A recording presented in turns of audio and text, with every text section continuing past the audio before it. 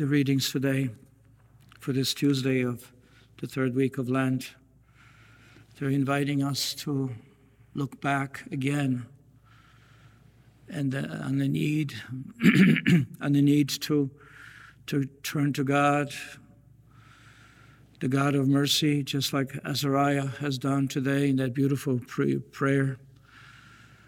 But also that we need to look back again, just as God is forgiving us. So we need to forgive each other, and this is the gospel.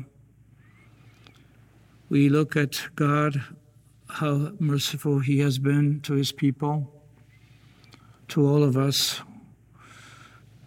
but in a special way, as we read today, to the people of the Old Testament, in the relationship they have entered into, this covenant relationship with Him. And then we have to look into our hearts, how we, who always ask each day of the Lord that we may forgive one another. And that condition is that God will forgive us because we are forgiving. So let's look at the first reading today. Azariah stood in the fire and prayed aloud. As you remember, the three youths in the furnace of fire. And they know they're about to perish. There's no way around it. In a human way, yes, in that furnace will destroy them, will burn them to death. And the only thing they have with them is faith. They have faith in God.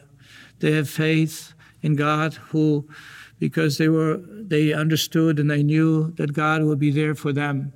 They did everything. When they were living, they did everything for God.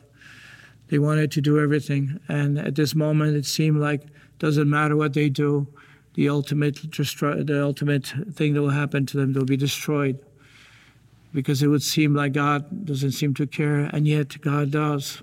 And here's the witness today of those three youths, and words which are uttered by Azariah, one of the young men. Punished for what?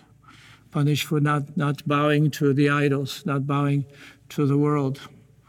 And so this is the consequences he experienced. But this is the prayer. For your name's sake, O Lord, do not deliver us forever. For your name's sake, because you're God of love and mercy. How can you not be? For your name's sake, you are the Holy One of Israel. You're the one who's real, who exists. And he says, do not void your covenant. Be faithful to the covenant that you promised, because you are. This is something that this young man utters his words. Make void your covenant, so do not deliver us forever, or make void your covenant. Do not take away your mercy from us. Why? For the sake of Abraham, your beloved, your Isaac, your servant, and Israel, your Holy One, for the sake of our forefathers who were faithful to you. Do not take away your mercy from us, to whom you promise to multiply their offspring like the stars of heaven or the sand on the shore of the sea. Because these young men understand, yes, they're at the service of a foreign lord, because they were taken into exile. They were taken into exile. They cannot live anymore the faith that they would be able to profess, so they have to live in an environment which is not conducive. And yet they wish to live, because they wish to live faithful to God. And they realize we are reduced, Lord, beyond any other nation, brought low everywhere in the world this day because of our sins. They're aware that their nation lost its freedom because of infidelity to God, because they have embraced idols and they follow idols. We do it today too. How often we do so. We see the world around us where we are, where we can be reduced as well from our greatness because we don't serve the Lord. We can fall into patterns of behavior which are destructive to us because we are blinded by our sin, by indifference to God, or by that infidelity to the relationship that he's not real, or at least he doesn't seem to care, or that he says, doesn't matter what we do. No, it's not true that the Lord cares.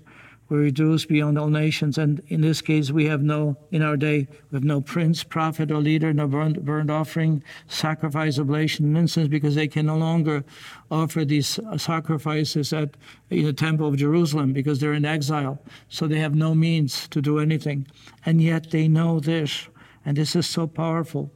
It says we don't have the capacity, but what we have is a contrite heart and humble spirit to let us be received. So contrition, act of contrition, and this whole Lent journey is that we realize who we are, and by an act of contrition we purify ourselves. By act of contrition we confess with the act of contrition we confess our sins. And so this will be as though burnt offerings of rams and bullocks and thousands of sacrifices which were offered in the temple of Jerusalem. He said, we don't have the means, but we have the means. What do we have? We have a contrite heart. We are able to say to you, Lord, I'm sorry. We have broken your relationship. We ask you to be merciful to us. And so because of this, let our sacrifice be in your presence today, as we follow you unreservedly. For those who trust in you cannot be put to shame. For those who trust in you cannot be put to shame. And of course, the whole, perspective on life as Christians should be that we can rely on God who has offered his sacrifice on our behalf. Jesus was the atoning sacrifice. He offered himself on our behalf. And so we can place our confidence in him and his love and mercy because what he's done for us. And so here it is, these young men, he says, do not let us be put to shame, but deal with us in your kindness and great mercy. Kindness and great mercy is the Hesed and the Rahamin, the two great expressions of in the Jewish tradition. The Rahamin, be like a mother to us, who has this compassion that flows from the womb, and as well as be faithful to us by that loving kindness that has said that you're true to us, because you love us. So treat us according to that love that you have for us. Treat us according to that mercy that you have manifested to us, and deliver us by your wonders, by your wonderful power, and bring glory to your name, because by that act, and we know that the Lord has saved the three youths, because the king looked and they were not harmed. Even though physically, even though through laws of nature they should have been consumed by fire, and yet they were protected. A beautiful, powerful witness to the God's gracious and loving hand. But the problem is this: God is merciful. God has rescued the people from Israel. God is rescuing us. God has been forgiving us continuously. Every time we ask him to forgive us, he forgives us. But there's one element here, as the gospel says today, and this something inside of us, which is also called lack of forgiveness. There's something that we're just blinded by, how people should treat us, but we have a hard time treating people in the same way. We don't use the same measure. And Jesus says, the measure with which you measure will be measured back onto you. But we hear, and so today in that gospel we see Peter. I think that, he wanted to show that he heard Jesus, and he says, should I forgive up to 7 times a day? The rabbis at that time says, if you really want to be holy, then you should forgive 3 times a day. But I think Peter wanted to show that he heard Jesus, and he wanted to say, yes, I did hear how merciful we should be. So should I forgive up to 7 times? Well, I think the Lord Jesus just pushed it farther and created sort of this extreme categorical forgive, not 7, but 77 times, which means that how many times would have to be, every couple of minutes we would have to forgive. Would have to forgive so many times, which means that for the Lord Jesus to give us his instruction is he wanted to be like himself. He forgives us every moment when we call upon him, every moment, because he's merciful. And the Father is merciful. Yes, he expects us to act kindly, but he still forgives us. And so to 7 times. But then Jesus gives us this powerful parable of those 2 debtors, one who owed him a huge amount, And because he begged his master to forgive him, he forgave him everything. He forgave him all his debt. But then he turns around and is blinded. Somehow he doesn't see what just happened. And I think that we can say, well, this is a parable. The Lord wants to show us a type of lesson. But you know what? The Lord's parables always spoke to his people in a very clear-cut way. He wanted us to learn. Just remember when he gave this exaggerated concept of, it's easier for a camel to pass through an eye of a needle than for rich men to be saved. And of course, this disciple says, well, how and who can be saved then? You're speaking, that seems impossible. How can a camel can go through a needle? And here, in the same way, how is it possible for us to forgive, 77 times a day? It's not possible. But with the Lord, all things are possible. We have to ask, Lord, you have to help me to forgive in your name. It is because it is in your name I can do that. It is your name. It is through your power, through your love and mercy that I can do this, because I, by myself, my emotions, my resentments, my deep-seated wounds, which are there because they're caused by people who have harmed us, and I'm not able to do this. And I mentioned to someone that, we may not be able to do it in that freedom, but he says, Lord, help me to wish, because I don't even wish.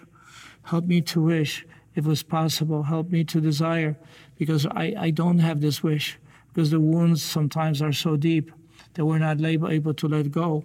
But if we were to have this prayer, Lord, I would if I could, but you have to help me. You have to help me to let go, because ultimately, as we know, the lack of forgiveness is not only something that is within us, but it poisons us, it hurts us. And so we really need to beg like Azariah today, Lord, you are faithful. You have always been there for me. You have always been my Savior, my Redeemer, my merciful Lord. But I need you, because in this way I am not able to fulfill that very wish and desire, the very commandment that you gave me. I'm not able to do so because I'm bound by my own emotions and my own resentments, which are sometimes so deep, or they have turned into hate, and I can't do it because I'm poisoned every time I think about it. And I know that God will grant us. And I think the Lord will provide for us, but I think this is where the invitation is from the Lord, because it is so powerful. It's so important. So will my Heavenly Father do to you unless each of you forgives your brother or your sister from your heart. And then how can we pray the Our Father? Are we going to skip the portion of forgive us as we forgive one another? We can't. And we can't just use the first part, forgive us our trespasses, and then go right into the other portion of the Our Father without says, as we forgive those who trespass against us. I mean, it is the call from God. And finally today, I would like just to touch briefly on the person that we honor today, St. Francis of Rome, 14th century, wonderful, incredible woman. As you know, women have led and have given the church incredible works of mercy, incredible works of love. Their tender care, that the rahamim, that the compassion of women for those who are in need, it seems to be even greater than among men, because God has formed the heart of women with an incredible tenderness, towards their children, towards those who are in need. And here we have Francis of Rome, who in the 14th century, she saw the poverty, she saw the neglect, and so she formed these several women who were not religious. They were just women who wanted to do something for others. So they formed this group. She formed this group. Eventually, this group formed itself into a religious community, but this is now how it started. And, and there was a beautiful reference by Pope Benedict, when he went to visit their monastery, which is located in the city of Rome.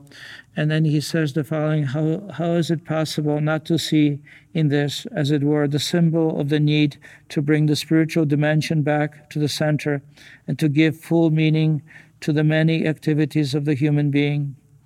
precisely in this perspective. Your community, together with all the communities of religious life, contemplative life, is called to be a sort of spiritual lung of society, so that all this is to be done. All that happens in the city does not lack a spiritual breath, the reference to God and His saving plan. And so it is this unique gift that God gives to those who live for others, whether in religious communities, contemplative communities, or those who live for others and are active in bringing goodness to others, bringing mercy to others. All the works of mercy which are there with the soup kitchens or wherever you may be able to help others in need, especially because this is part and parcel of the works of God's love for us and our love for them. To be able to do that and to bring forth not only through activity of such, but then prayer.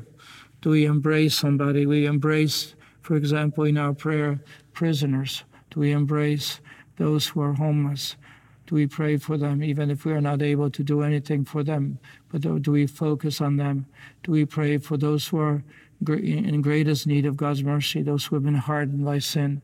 Do we pray for our enemies, those who have wounded, hurt us, so that we can somehow, within our own hearts, take advantage of that grace that God gives us? And we have to ultimately say that we don't deserve to be in heaven. We're sinners, we're broken, and yet God, out of love, has invited us. He's done everything for us so we can make it. He has prepared the journey for us. He has given us the means. He gives us the word through which we come to understand the truth. He gives us examples from the past with Azariah, the type of prayer and longing, the self-offering, or the request that God be merciful to them because He's faithful, or the Eucharist that we celebrate each day, whereby we receive the Lord of glory. How grateful we are to be for the mercies that He has shown us. How grateful we are to be for the gifts that He has given us through His Word, through the sacraments. How grateful we should be to the Lord, because He has chosen us, sinful and broken as we are, that He wants us to be with Him, to share the glory of God, to share the glory of His kingdom, a place of joy, fulfillment, a place that human heart desires and wishes each moment, and God in His mercy has granted to us. Are you a Marian helper? Join our Spiritual Benefit Society and start sharing in the graces of all the daily masses, prayers, and good works of Marian priests and brothers all over the world. Sign up is free and easy. Simply visit micprayers.org. That's micprayers.org. Thank you, and God bless you.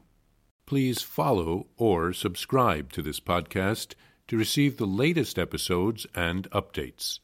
If you have been blessed by this podcast, I invite you to leave a review. Reviews greatly improve our podcast ranking and will help spread this podcast to other people throughout the world. Are you enjoying this podcast?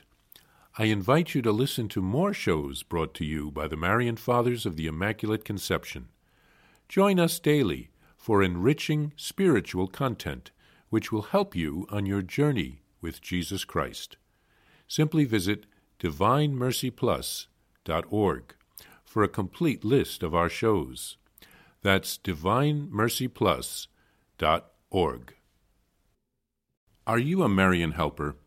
Join our Spiritual Benefit Society and start sharing in the graces of all the daily masses, prayers, and good works of Marian priests and brothers all over the world. Sign up is free and easy.